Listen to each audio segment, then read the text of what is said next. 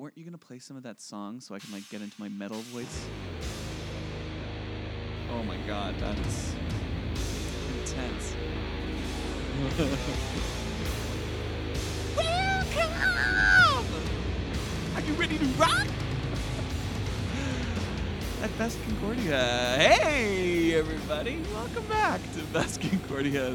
I'm Johnny B, and with me, as always, here in the Ethnography Lab are my fabulous producers, Anne-Marie Turcotte and Chris Millett. Hey, guys. Hello.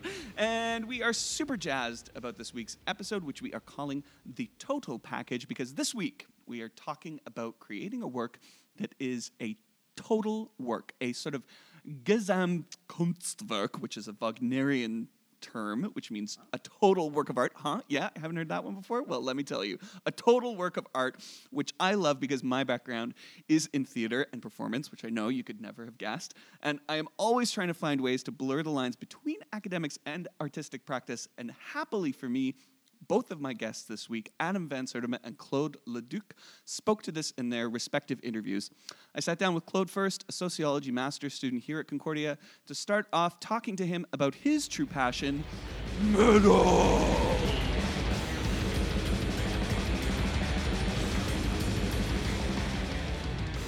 You are a musician. Yep. And how many projects have you got on the go right now? How many bands have you got? Right now, 2. Okay. It's completely different, but they're all within the spectrum of metal. Okay, so these 2 projects, what are they're untitled? They're titled? No, they're titled, of course. One, we came out with our first full-length album last year. Amazing. The band's called Cathelist. Say again? Cathelist. I've heard so many different pronunciations. We're probably the only band with an apostrophe in it. And okay, spell it in for the me. name. CHTHE apostrophe ILIST. Okay, what is the story behind that crazy name?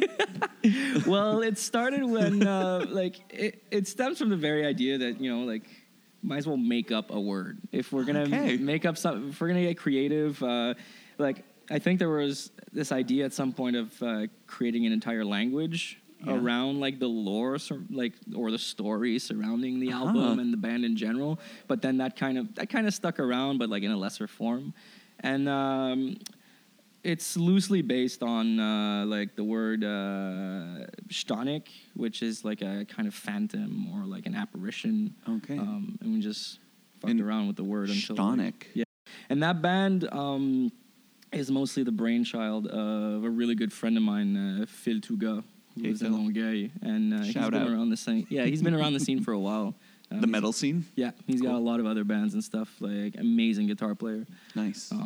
Yeah, and in that band, I write some stuff, and I'm a full-time member, contributing, creative and everything. But it's his brainchild. What do you play? I play guitar, lead guitars, and sometimes back vocals. I say sometimes because it depends on my headspace live. Track. Yeah. And the other project's called Sutra, and even though it's still within the realm of metal, it's I wouldn't say diametrically opposed, but very, very different. It's on the other end of the metal spectrum. Yeah, it's metal-based music, but it's it's an eclectic mix of influences. Okay. That one revolves more around my own themes of sort of Eastern mysticism, philosophy, existentialism, things like that. Mm-hmm. And we came out with a demo a year and a half ago now, a couple of songs. And for a band that's never played a gig, it caused a pretty decent splash. I'm pretty happy with the reception. Nice. We even have label interest, so that's amazing. Really cool. And is that one your brainchild? Yeah, that one's cool. Yeah, that one's my baby. Say the name again for me. Sutra. Sutra. Okay. With an H. Okay. Right, gotcha. Yeah. You said that the first group is diametrically opposed to the second group in terms of style. So because help a noob out. Sutra takes a lot of influences from a lot of non-metal stuff. Okay. And not that Cathelist doesn't, but it's just completely different. My approach with Sutra, especially if I'm writing anything, is to listen to anything but metal. Okay. I'm really into I like a lot of fusion, a lot of jazz. Mm-hmm. I like shoegaze. I like a lot of electro music as well. Yeah. Just contemporary classical music. I'm a huge Olivier Messiaen fan. So I tend to listen to a lot of French composers like that, like him. Cool.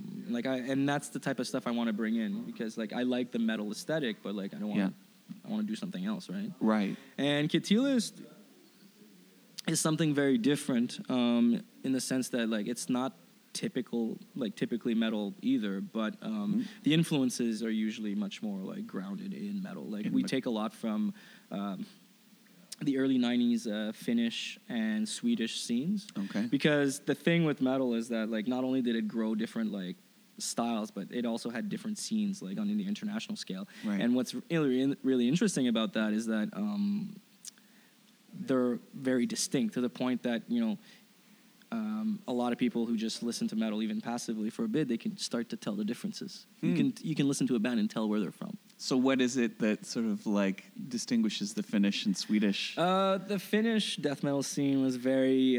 it's death metal now we're death talking, metal. not just like straight up death metal but specifically. Like death metal. So like, okay, cool. you know, you have... yeah, maybe I should go into that before we even say... Yeah, so you have like the typical heavy metal, which is what people know, right? Like Iron Maiden. A lot of people argue over who was the first metal band. Some would say... Many would, you know, probably accurately say it was Black Sabbath. I tend to think it was Deep Purple. Okay. But, you know, it's going to be a throwdown here with Chris and Claude. So it depends. Some would even say it's Blue Cheer. You know, like... Wait, get over here, Chris. Get over here. If you're going to say it's Deep Purple, then you might as well just say it's Chuck Berry. Like, if you're not going to draw a line somewhere. But the thing is that... be metal at the beginning of the first rock riff, then like where but Richie Black... Sabbath was the first that really, I think, defined the genre. Aesthetically and but your Chuck Berry reference though applies probably even more to Sabbath than it does to Deep Purple, because Deep Purple was like Richie Blackmore, especially his lead playing and the way he wrote riffs and stuff. Like I thought it was grounded more in like the neoclassical approach than it was in the blues approach. Whereas Black Sabbath, Tony Iommi's like a blues player who decided to downtune his guitar and like play slower. So I'm not going to win this. That's good. I'm glad you're sitting so close to me, Chris, because I want you to chime in. But anyway, so you have like the heavy metal, which is more like, you know, standard, like straight beat, like riffs, you know, like very guitar accentuated. You got like loud solos, and you have like usually a very like powerful singer at the forefront, right? Like usually like with this strong falsetto and like singing high notes and stuff like that. So that's, I think... Like, that's the one we're familiar with. And even from that, there were derivatives, right? Like, you know, there was glam and hair metal, so like Motley Crue, for example. Sure, And then there was thrash metal that grew out of that as well, which had brought in some of, like, the more, like, punk attitude to it. Yeah. Except, you know, increased the tempo by 4 billion times. And, like, you know, like Metallica qualifies as thrash. Oh, like, really? And, yeah, but to anyone who's a thrash lover, it's like, oh, don't talk to me about Metallica. Right. So, and then stuff, thrash you know, snobs. Stuff grew out of that. You know, things just got more intense. Like, you had black metal, you had death metal, you have sludge, you have doom, you have... Sludge and doom? What? You have stoner doom, you have, like, so many things. I mean... I love it. Yeah, it's a big thing in high school, and then everyone kind of outgrows these categories, and it's like you use them as general, like, indicators of, you might dig this because they sound like that, or they sound like this, but then and then there's even technical death metal, which puts an aspect on like the musicianship specifically. So so it goes everywhere. Yeah. But to answer your original question, John, what was specific about the Finnish and Swedish scenes was, first of all, the sound, like the type of distortion that was used, like the way the guitars were mixed in. I find, especially with the Swedish sound, you had a very strong like crunch on the guitar, almost a bit of a fuzz going. And like the vocals are almost in the back compared to the rest of the guitars. And the Finnish bands were usually really just out there and very dark. Like ridiculously large intervals on guitar that you just not used to hearing anywhere else. Not as big of an aspect on like playing super fast or things like that. It was just very alien sounding. Cool. And Katilis takes a page out of that book. Right. Like a lot of the riffs we do, like they're groovy and they bounce around, but like they're off kilter. Like time changes galore everywhere. Like our drummer, who's freaking amazing, by the way. What's your drummer? His name's Philippe Boucher. He's an awesome guy. Like, even better person than he is a drummer, and that's saying something. But yeah, like he tends to add stuff and improvise a bit all over the place live sometimes. Cool. So it's like, the set's like 80% there, but like it's never exactly the same thing. So that's part of the vibe of the band too. And we've been drawing decent crowds at our shows lately, so it's fun.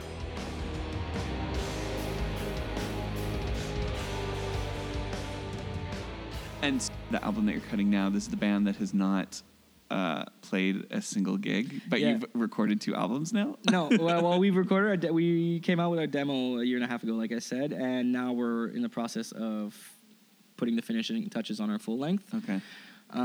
We don't have a drummer yet. That's why we haven't played a gig. Classic issue. Yeah. That's a classic issue? We actually got a session guy to do the drums from France.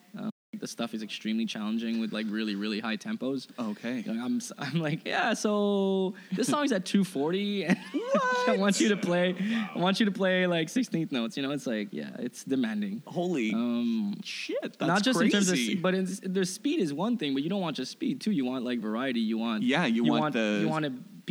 to be interesting. Like the speed is a factor. It's an aesthetic choice. It's not like this, like I got to show that I'm faster than everyone type of thing, and that shows. That attitude shows, I find, because that was prevalent or continues to be in music, and especially metal, because you get this performance culture going, especially now with YouTube, like where, guitarists can like just like, okay, look what I can do. I can do a cover of this and like, and then like, so you start your band and then your band becomes an avenue to show off rather than express yourself. So it's a fine line to walk. Yeah, it's a fine line to walk. Between when you get to a certain like level of performance, like playing at those tempos and playing with that intensity is one thing, and being expressive with it is another. So you can get. We're actually lucky here in Quebec because we have one of the richest extreme music scenes on the planet. Oh, really? Yeah, I didn't know that. It's up and down in waves, but like Quebec metal in general, we're internationally recognized for that. Wow, that's cool. Some of the founding bands and the bands that had like the most profound effects on extreme metal come from here. Yeah, and you say it goes up and down. Hey, so it's like anything. Sometimes the scene's in a better state than others. I know, than at other times. Is there like a sort of like a classic time period for metal in Quebec? Oh, that depends who you ask. But since I'm here and I'm the one mic'd up, for you, I can say what I want. Exactly. What's Claude's classic metal for me, like it spans a decent time, but there was this strong period in the mid '90s, early to mid '90s, and there was also a really big period in the early 2000s. Oh yeah. I remember when I was like 15, 16, and like I could go see a show practically every second week, and it would be a decent band playing. Wow, cool. But I mean, it's not all on just like the culture, as well. It has to do also with like different ways of promoting yourself, and different music like tends to bring about changes in the culture, right? And like like what you see nowadays is that you have a lot of opportunities to go to shows, but a lot of people are booking bands that don't necessarily belong together. Yeah. And that's my observation. So you'll get like crazy shows with like 5 or 6 bands, and then you'll have people who are just there for the opening band, people who are just there for like the 4th band, and then sometimes you'll be in an awkward position where the headliner had less people than the band playing before. But it's easy also to get nostalgic about. When I was a little younger, things were going so well. Yeah. Yeah. Well, yeah, and I think people tend to identify with the time that their formative years, right? When, like you talked earlier about like the importance of those different identifications when you're in high school, and I just think that of course it makes sense, right? You're like really starting to strongly figure out that identity during that time period.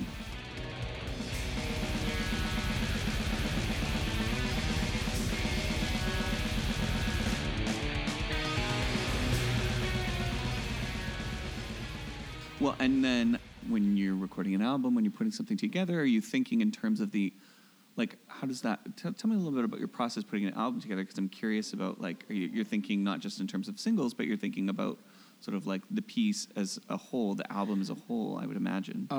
Yeah, John, that's honestly the only way I think about it. Yeah.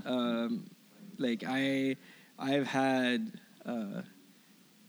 sort of like anxiety figuring out what order do I want these songs to be in. You know, it's I think of to me, the album is extremely important. Yeah. The way, like the art, I mean, we invest a lot of money in artwork. We get a commission to someone to do like a painting for it. Like you really want the way you pay for the layout afterwards, you know, with like a graphic artist, like you want this to come together as a complete package.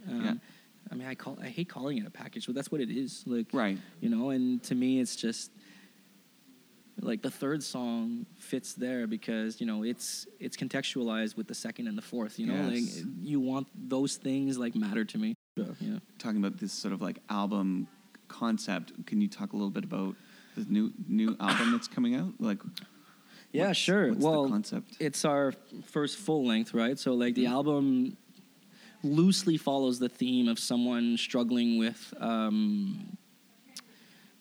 spiritual detachment. Yeah.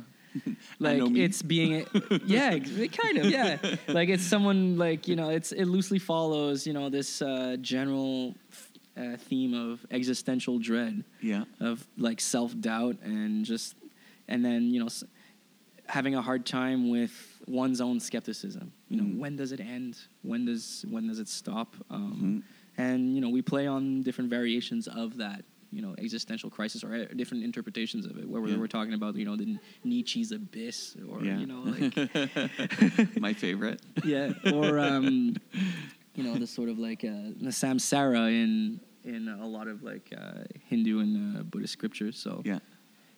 And the funny thing is that, you know, I have a very North Americanized take on like Eastern thinking and Eastern thought in general. And like, I mean, like I educate myself not to counteract that, just to see like, you know, to take my knowledge of these things further. But like it's this general thinking, this general idea about, you know, science, spirituality, and things like that is kind of what guides the lyrical themes and even the aesthetic themes of the album as well, in terms of like where we go, the song titles, like what we want as far as artwork and things like that.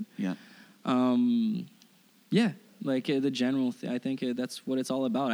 And there's some sci-fi stuff. Basically all the stuff I love and that I'm interested in, I just pack it into this thing and make something out of it. And it comes out looking like this chimera of different influences, but but there's cohesion there, and it's like that's the idea. The idea is to bring it to show how all these things tie together, and that doesn't matter. You're good. And is it just you sort of mostly having input into this album? Or? Well, no, my bassist and best friend Alex Bayo, who's an amazing amazing bassist, by the way. Like we have very similar interests on those lines, whether they're intellectual or like musical. So we kind of bring those together. And I write most of the songs, but like he's a big contributing. Like he has a lot of say in terms of the arrangements and in terms of like putting things together and where we should go and what we should do and things like that. Cool. Yeah. On top of writing like his own bass lines and writing some of the drum parts as well. And you guys have been writing together for a long time, or? Yeah.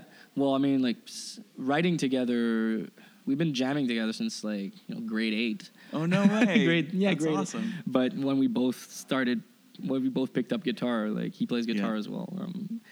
And I remember jamming Metallica tunes in my bedroom, you know, like stuff. Like, I mean, that's where it starts for most of us. But no, he's like we write together, and some of the songs on this album's been a long time coming. So for me, it's like a bit of a when people ask me about it, I usually say it's like I'm vomiting this album. Like I'm getting it over with so I can move on. I'm like this album hasn't even come out yet, and I'm already like writing stuff for the sophomore effort. You know, like, But because I mean, some of the songs, like there are songs that I wrote last year on this album, and there are songs that were written 5 years ago. Like, so, like, there's going to be an interesting mix. There's a mix in terms of that time frame. So it didn't all just vomit out at once. Yeah, so there's like a gradual vomiting. Yeah, exactly. But it's just now it's all coming out, right? Like, right. Controlled vomit. Yeah, exactly. It's also kind of painful. Also painful. Yeah, no doubt.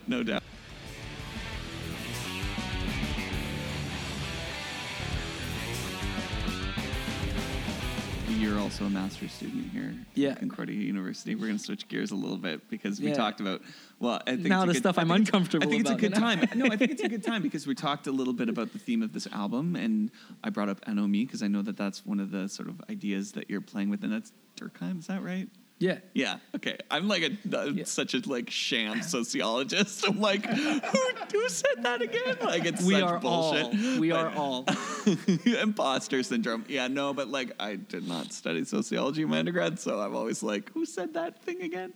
But I think it's a good time maybe to talk about because I'm curious about that overlap between maybe your academics and your music. And like I, from what you've said, I see a link between the two. There's some thematic links there. So well, just on the basis of what I'm interested in, I think the main link has to do with these issues I addressed before in terms of like anxiety, existential dread, transcendence. The notion of a divinity in general. Like I don't want to dumb it down to this to one sentence as the search for God, but I mean like it's kind of. I guess you could take it there. Like it's not. Sure. I mean, it starts there, but I also have my interests in sci-fi are also like lead me to try to problematize, the things I talk about in school or the things that I'm interested in school. Yeah. This idea of AI and like what we're doing with ourselves as social beings with computers, technology, cell phones, all this thing. Like I just had a conversation with a friend of mine yesterday and. I figured I would bring this up if this question came up today because I felt it encapsulated really well what I wanted to talk about. Yeah. He was talking about how we're working on this technology right now, and I say we, like humanity collectively, called text to voice, text to speech. I forget which one, but it's it's the opposite of saying something into your phone and or having it written out or like dictation. Or it's the opposite. It's you write something as a text, and then the computer hears someone's voice for a minute, and then from that sample they can basically get an idea of that entire like the way that person talks. So you using your voice, but not texting. Actually hearing you say it, but it's your, oh, wow. And he was very, very enthusiastic about that. And my initial reaction was, I am scared shitless about this. And he was asking me why. And I told him, I'm like, well, look, like, we've already taken the step where we've taken conversations that we have in a context as embodied human beings. Yeah. Inside a room, one human being to another, we have different like inflections. In our voices, we have different body languages, mannerisms. Like language is not just one dimensional. It's not information. It's a world that's being thrown at you. Absolutely. Right. And we've already narrowed that down into a text format, which we on a certain, I guess, unconscious level, we already try to compensate for with emojis and new different acronyms, which we use sort of very loosely. I mean, like when I use LOL, I'm not actually LOLing. Half the time, it means like I'm not serious, or hi, it's a joke, I'm being sarcastic. It's to contextualize. It conveys different things, but like we're narrowing these down. And I'm not trying to take this to the level of like this newspeak 1984 argument, but the way I see it is that we're getting rid of the context in favor of practicality, and that stems from this push towards this technological push of making everything immediate. But when we're doing that, we're collapsing space, we're collapsing time, we're collapsing the world in general and turning it into nothing but pure information.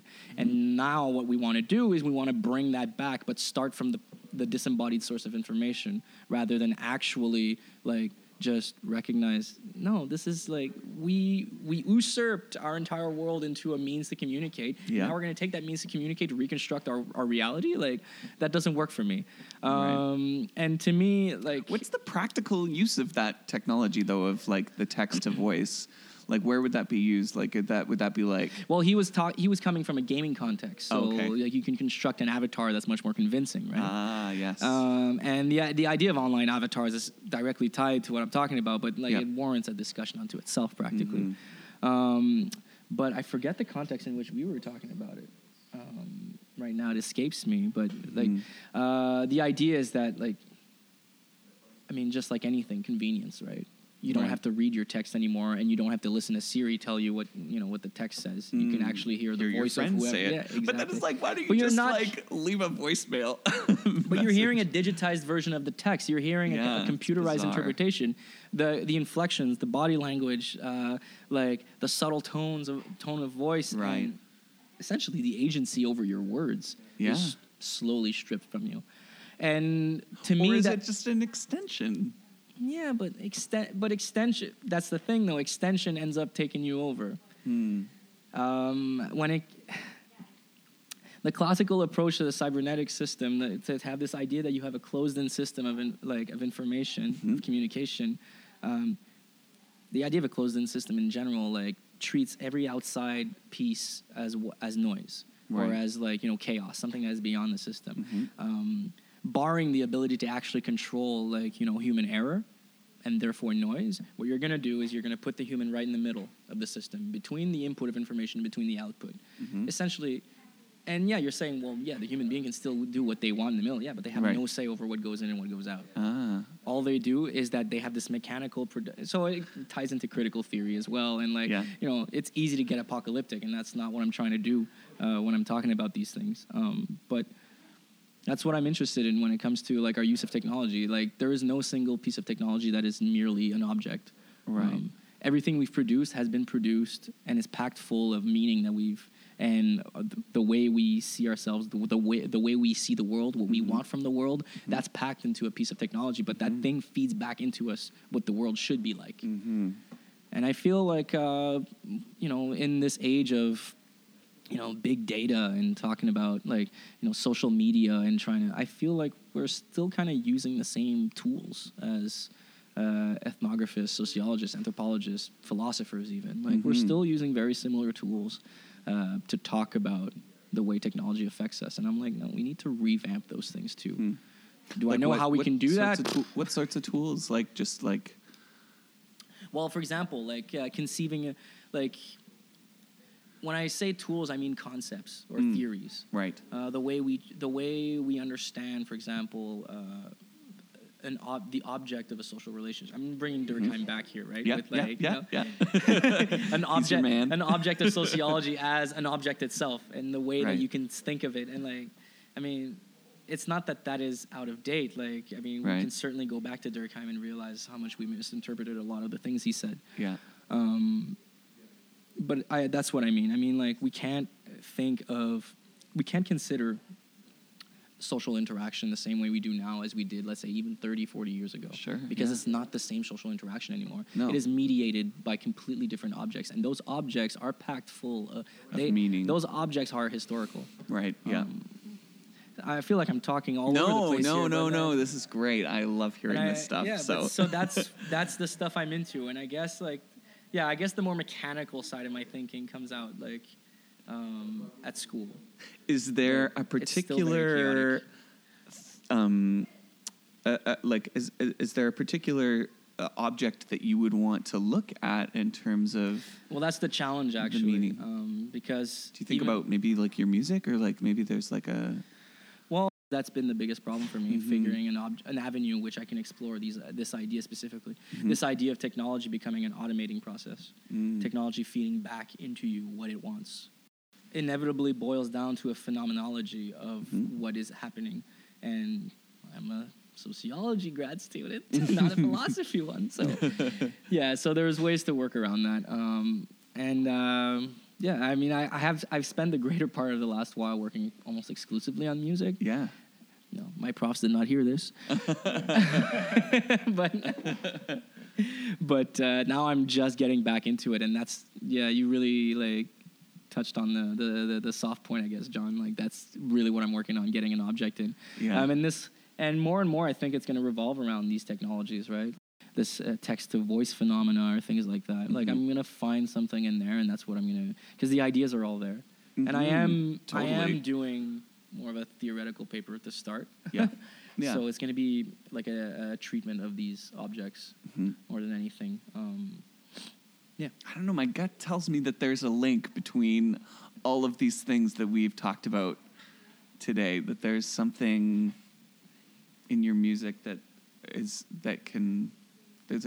like a gap to bridge there. I don't know. For sure, probably. I would probably. I mean, maybe your instincts ring true, and I have to think about it some more. Yeah, but it's just I've always had my heart broken, or like when I started thinking more academically about art stuff. I always reached a point where I was just like, no, like I'm missing the point of the art itself. Yeah. So generally speaking, my intuition or my impulse is to keep those two things separate, which I think, inevitably does violence to either or. Right. If you're resistant to that and you want to keep them separate, but it's almost more of it's a security barrier, almost like I need to keep those things apart or else something's not going to go right somewhere. Right. But I mean, like maybe that's like anything else, right? Maybe I'll just get over it. Yeah. Well, I'm super curious to have you come back and talk about all of this stuff again. Will you come back? Yeah, I will. Okay. Especially when I've got some more research laid out and be like, this is what I'm doing. Yeah. You were right, John. I can't wait for that moment of vindication. It's going to be so good. Well, Claude, thank you so much for coming. This has been so great. I've learned a lot listening to this because I don't know shit about metal, but now I do. And awesome. Yeah, this has been a really fun talk.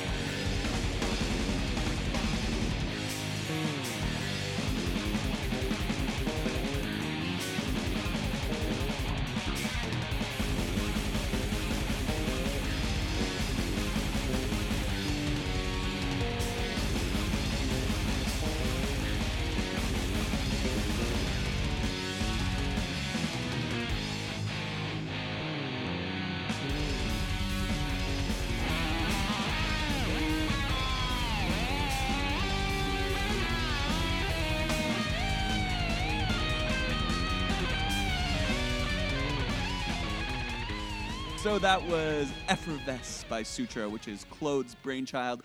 And this is the first cut off their new LP, which will be coming out soon. Links to their stuff will be on our Best Concordia page, as well as our Best Concordia YouTube playlist. So make sure you check that out and keep an eye out for that upcoming LP. Now we're bringing it back into the ethnography lab with Adam Van Sertima, whose band Adam the Snipes, you might remember, was featured on our very first episode.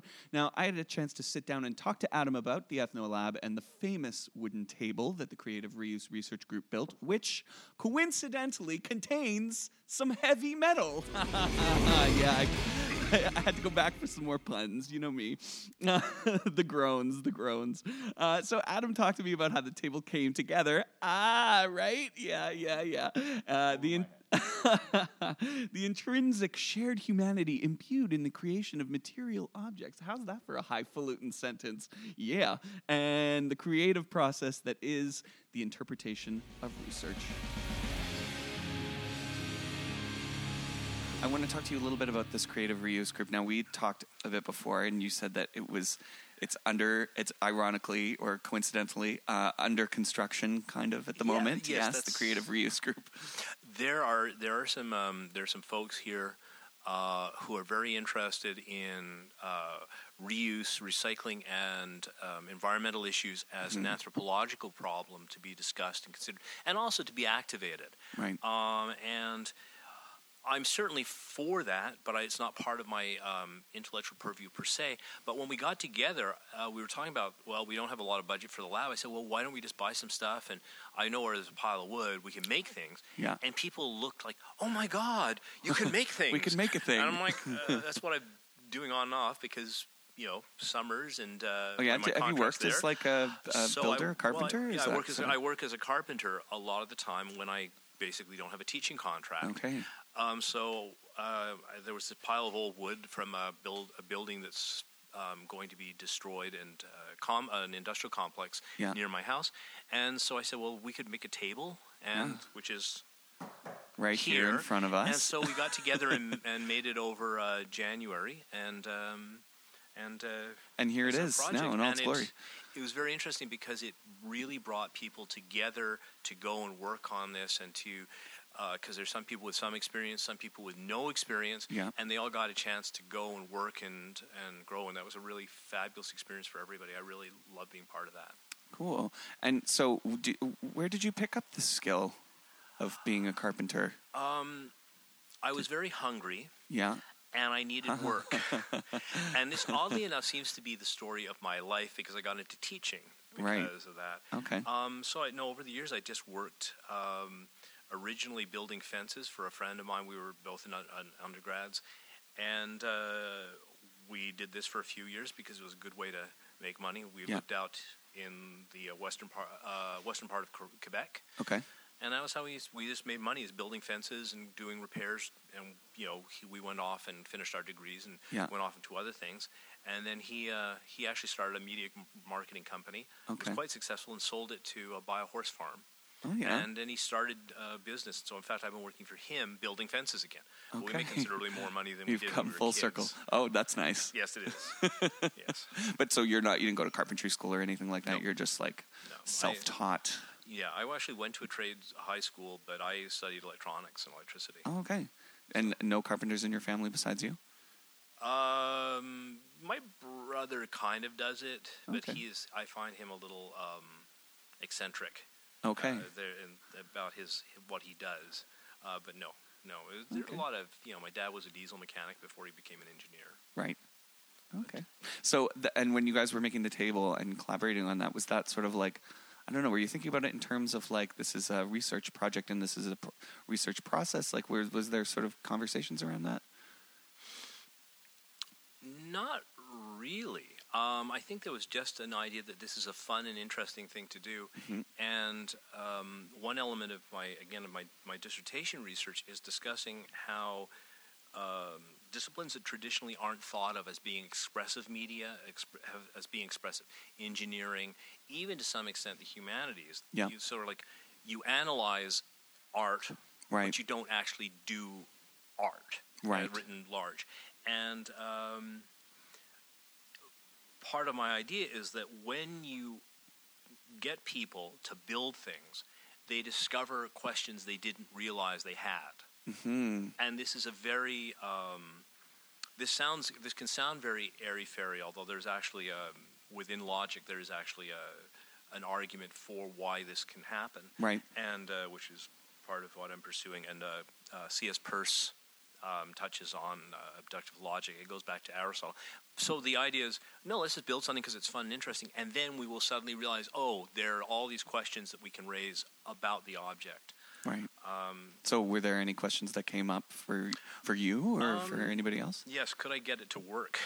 Because right. I've never done this. I've never run a workshop for a group of people who have not done carpentry, and so I felt I proposed this and then found myself terrified to realize, I had to follow through. But for myself, I think that there's a lot to be thought about the concept of boundary objects, which are objects which have meaning to people of different backgrounds or perspectives, but it gives a touch point where they can overlap and share, even though it doesn't necessarily mean the same thing to one group as to another. Okay. So in the context of the table, explain. In this case, for me, it was a teaching experience, a chance to get people to do things that they hadn't done before. Right. I've lived around tools all my life, and when somebody said, "What's this?" "Oh, it's a drill. What do you do with it?" It was astounding to me but I realized, no, if somebody's never encountered this, how would they know? Yeah. And so now we have people who do things like that. We have people who are terrified to use the large planing and shaping machines that form the old wood that I that would be me. I would be terrified. And they got up and they did it. And so cool. And so now all of a sudden said, hey, this is not an impossibility. It's something I can do. It's available. And I think that changes personally. Right. Intellectually, I think it's interesting. There's some stuff that's relevant to me is the notion of joint attention. Because I'm interested in the issues of theory of mind. Right. And joint attention is very critical when you're building things, especially when you're, say, taking an 8-foot heavy board and planing it across this sharp spinning object, which is carving off the wood. Yeah. So you have to be very focused on it and very aware of what the other person's focus is. Right. This is a very obvious thing to us, but explaining how it happens and how we are aware that it happens is actually still a mystery. It's still not. It's black boxed by most psychology. Yes. And so because it's felt, right? It's like embodied. It's not necessarily a thing that you can articulate. It's like we're moving a table, but when we somehow know what little movements mean, and we can interpret those things. I think that's. And really it's cool. remarkable that humans do it and other living creatures do it. Getting machines to do it is extremely difficult, and it's pretty clear that our concepts of how a machine does this, a robot, is not the same way a human being does it, or presumably other animals. There's a missing component there. And explaining that, however, is very critical to explaining who we are. Right. And our place in it. I think it has very big ramifications on our place in the universe. Yes. At a very fundamental level, because modern physics, despite its tremendous successes for explaining so many phenomena, it can't explain this. Right. It simply says it ranges from we can't explain it to it isn't there. You're imagining your own awareness. Which I'm willing to say no. I'm going to go with I am, and you are aware. Yes. But again, there's a joint attention issue with the fact that we're having this conversation. Right. It is sort of weirdly mediated because we've got microphones in our faces. Mm-hmm. And we're sort of aware that there's a bit of a performance here. Right, yeah. So my own dissertation work is actually trying to talk about that awareness without directly doing it through linguistics, but through physical play. Right, and you are specifically looking at the game of tug of war. Yes. Which I think is so neat. So 2 people or more on a rope, pulling both sides of the rope. And so tell me a little bit more about that. Again, when tag first came up, there was some real discussions about what they were doing. There's a lot of discussion what it meant to play. Mm-hmm. And perhaps naively, I went to the dollar store, bought a whole bunch of junk, basically toys and things, and I brought them. And I pulled out this rope, and people looked at me like, oh my God, what's he going to do with the rope? And I just suggested, well, let's play tug of war, because we were talking about how the things like the Wii, which are a cordless simulacrum of wait. play. Who now? It simulates the thing. It simulates doing something. When you wave the Wii controller, you're trying to chop with a sword, or you're firing a gun, or something. Okay. Or playing a tennis racket. It's simulating. It's not actually. You're not actually doing it. Right. And I thought, well, could we do tug of war? Would that be more or less useful? Would it be interesting? And so this kind of stuck with me. And when it came time to do my dissertation, I thought, well, this is a really fun thing to play with. And I built a tug of war controller purely because I could. Okay. I built that with a couple of friends of mine, Leif Pensendorfer, who's a communications MA, graduated, and Dr. Amanda Williams, who came here as a postdoc. And we built this thing, and as part of the Bizarro Game Controllers workshops back in 2011, 2012. Okay. And we used it as a controller, and it was just weird because it was really heavy. We used a fish scale, so you physically had to really pull on it to make it work, as opposed to things which are very light. Yeah. And also, you don't have to talk about it. You can do it as a bodily experience. But right. And then what happens to that bodily experience when it's over in terms of you as a researcher? This is where it gets complex, because I'm looking at qualitative methods of talking about it and accounts. There are within philosophy and sort of within phenomenology. And I'm going to backtrack. Okay. When we're talking about phenomenology, it's not simply observing what's going on around you. It is trying to infer from the fact that you're having experience that is making a statement about the fundamental nature of being. Okay. So you're and people say, well, you have to measure it. If you don't know what you're measuring, if you can't conceptualize what you're measuring, you're not measuring anything. You can't measure it. Yeah, you're just making up numbers. Right. So you have to start there. And for us as human beings, that seems to be our primary way that we learn things is through this experience. Yes. So there has been approaches taken in philosophy to try and rigorously describe our own experiences in a way that reveals something. It's a very slow process to do this, partially because so much of it is invisible. Our senses work very well. Believe it or not, we generally don't. When you think about the billions of people that walk the earth today, they don't generally walk into walls all the time. We don't not identify things. Well, I mean, sometimes. Well, yeah, tell me about it. But the point is, most of the time, our senses really seem to work very well, so they're almost invisible, and that's part of the problem. We're not aware of it, so we make assumptions because it doesn't matter. You don't need to theorize your movements. You just move.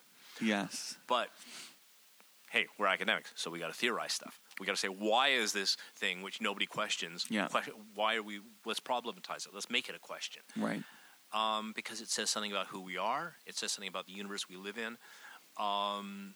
It has huge. All our relationships literally all our relationships are based on the assumptions of mind and connections, interactivity between people. Right. You eliminate that, you virtually eliminate humanity. Right. So it might be better if we knew what we were doing when we start making assumption, because we sort of assume that whenever we do social sciences or humanities, we're assuming what people know. We're assuming from our own experience how people act. Yeah. And, most of the time we're actually pretty good at it because we're good at reading other people. Right. But I think it's those border areas that are interesting to me. Mm-hmm. I love it. I love that it's such a simple thing. Like tug of war can reveal so many complex and possibly profound things about who we are. I think that's really beautifully elegant, simple idea. So good for you. That's awesome. Well, that's very. I'm very pleased that you say that. Now, if my committee says that in about 3 years, I'll be very happy. I'll write you a letter. Thank you to that effect. No, but so I know that you are a musician. You play music, and you seem like a very creative person. Do you think about research and your academics as a creative process or? Yes. Mm-hmm. I think it's always a creative process. I think some people are taught that it's not creative if you write. Yep. or if you produce something in a response. If you're an engineer, you're responding to usually a problem that's very clearly defined, usually by somebody else, and you're trying to find an answer to that. That is creative. Because if you're doing art, if you're a painter, because I did studio arts earlier on in my career, you're solving a problem. So how do I portray something? How do I put the paint on the paper? How do I sculpt something? How do I assemble it? How do I create this performance? So it's always a creative thing to any time you're thinking of something new. It's creative. Yeah. It doesn't have to involve paint. It doesn't have to involve theater, but it can. Yeah.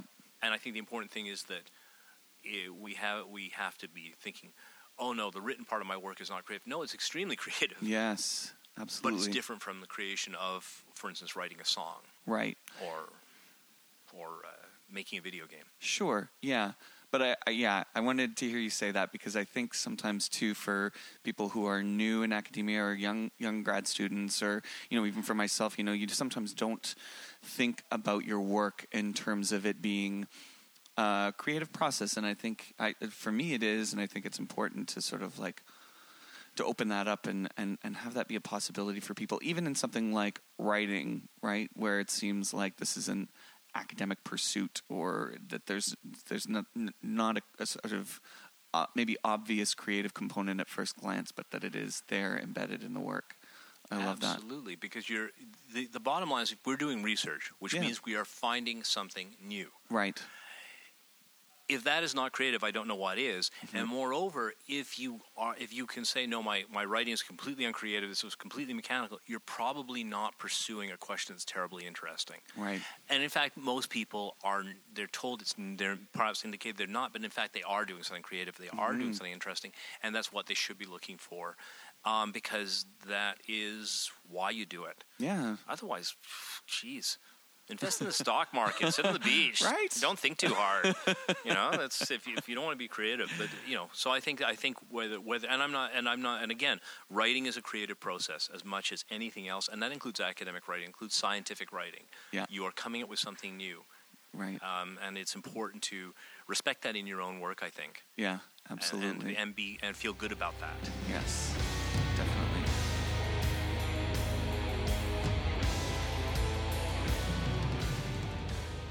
So our final segment today is another off-the-record segment, and this time Adam turned the tables on yours truly and asked me about my own research, and I explained how I'm trying being the operative word, to bridge my work as an artist with my master's research.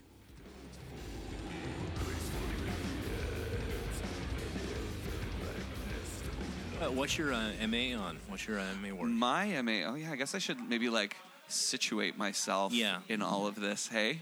Yeah. My MA, so I used to be an actor in Toronto for 10 years before going back to school. And so my MA is about masculinity and body image. Specifically, I'm looking at guys who would be considered plus size. And who work in film and television, how they negotiate sort of their personal and professional identities when the industry that they work in can be really reductive about those identities, and that identity is continuously being imposed from without. So that's what do you do with that? How do you subvert that? What do you, how do you live with that? How do you, how do you reconcile that with your sort of personal everyday life? So it's sort of that blurring the line between personal and professional identities I'm interested in. And it's also a video project.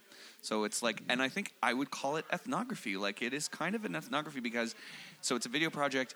It's a very small group, so 4 to 5 guys, and they're keeping video diaries. And so it's kind of, essentially it's 4 interviews where they keep a video diary and then send me the footage, and then I'm going to edit it into a short film. So that's sort of the fantastic weird project. methodology. But I think I would call it, they're kind of mini ethnographies. Yes, in a way, I guess. What little I know about ethnography, are you in cinema, or are you in or theater, or I trained in theater, but I did work in film and TV, especially commercials. I did tons of commercials for cars and beers and sports teams and other things. Probably I can't say. Oh, that was you spilling the beer. The Okay, lottery. fantastic. Selling people lottery tickets.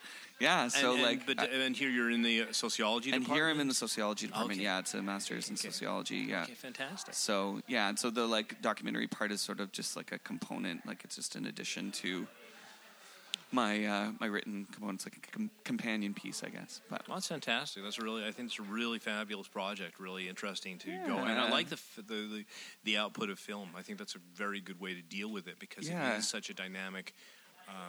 The only thing better would be to do an improv piece, for your defense with. Oh my God, that's a great idea. Stealing it. Oh, hey, thanks, Adam. Just say thanks, and thanks to Adam who thought of the idea. Well, that's it, everybody, for another episode of Best Concordia. Thank you so much for tuning in. We love you guys. It's great to have you with us here. Big thanks to our guests today, Adam Van Sertima, Claude Leduc, music by Claude's band, Sutra and Cathelist. I hope I'm saying that right. And don't forget to like, comment, subscribe, follow us on Facebook, YouTube, Instagram, Twitter, and subscribe to us on iTunes. Thanks also to my fabulous producers, Anne-Marie Turcotte and Chris Millen, and a special thanks to the Ethnography Lab and the Speculative Life Research Cluster for hosting us. That's it for another episode. We will see you next week. Bye. Probably. We only have like 20 million social medias right now. Snapchat, WhatsApp. They need to be able to contact us. How are they going to be able to find us? It's so hard to reach us. It's all for the fans. Do it for the kids. Ooh, it's like postcards, written mail, snail mail. Oh, we need a P.O. box. That's the thing we're missing. Old school.